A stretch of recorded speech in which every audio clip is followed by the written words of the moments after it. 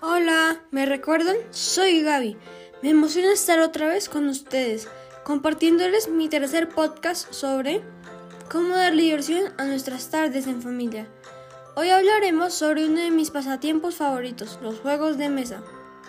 Uno de mis juegos favoritos es el Monopoly.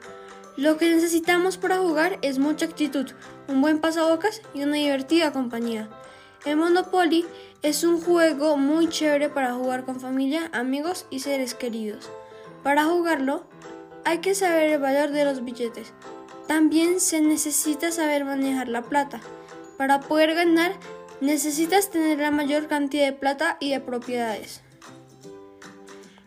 El otro juego de mesa del que les quiero hablar es el clásico parqués, el juego familiar de toda la vida. Aunque a veces puede parecer aburrido, es muy divertido, porque cada vez que te mandan a la cárcel, aunque te molestes mucho, te dan ganas de arrancar con mejor actitud y dispuesto a ganar. Quiero que sepan que escogí este tema porque además de que me encantan los juegos de mesa, es un ejercicio mental y es mucho mejor que andar pegada a una pantalla. Además, es una forma genial de pasarla con seres queridos.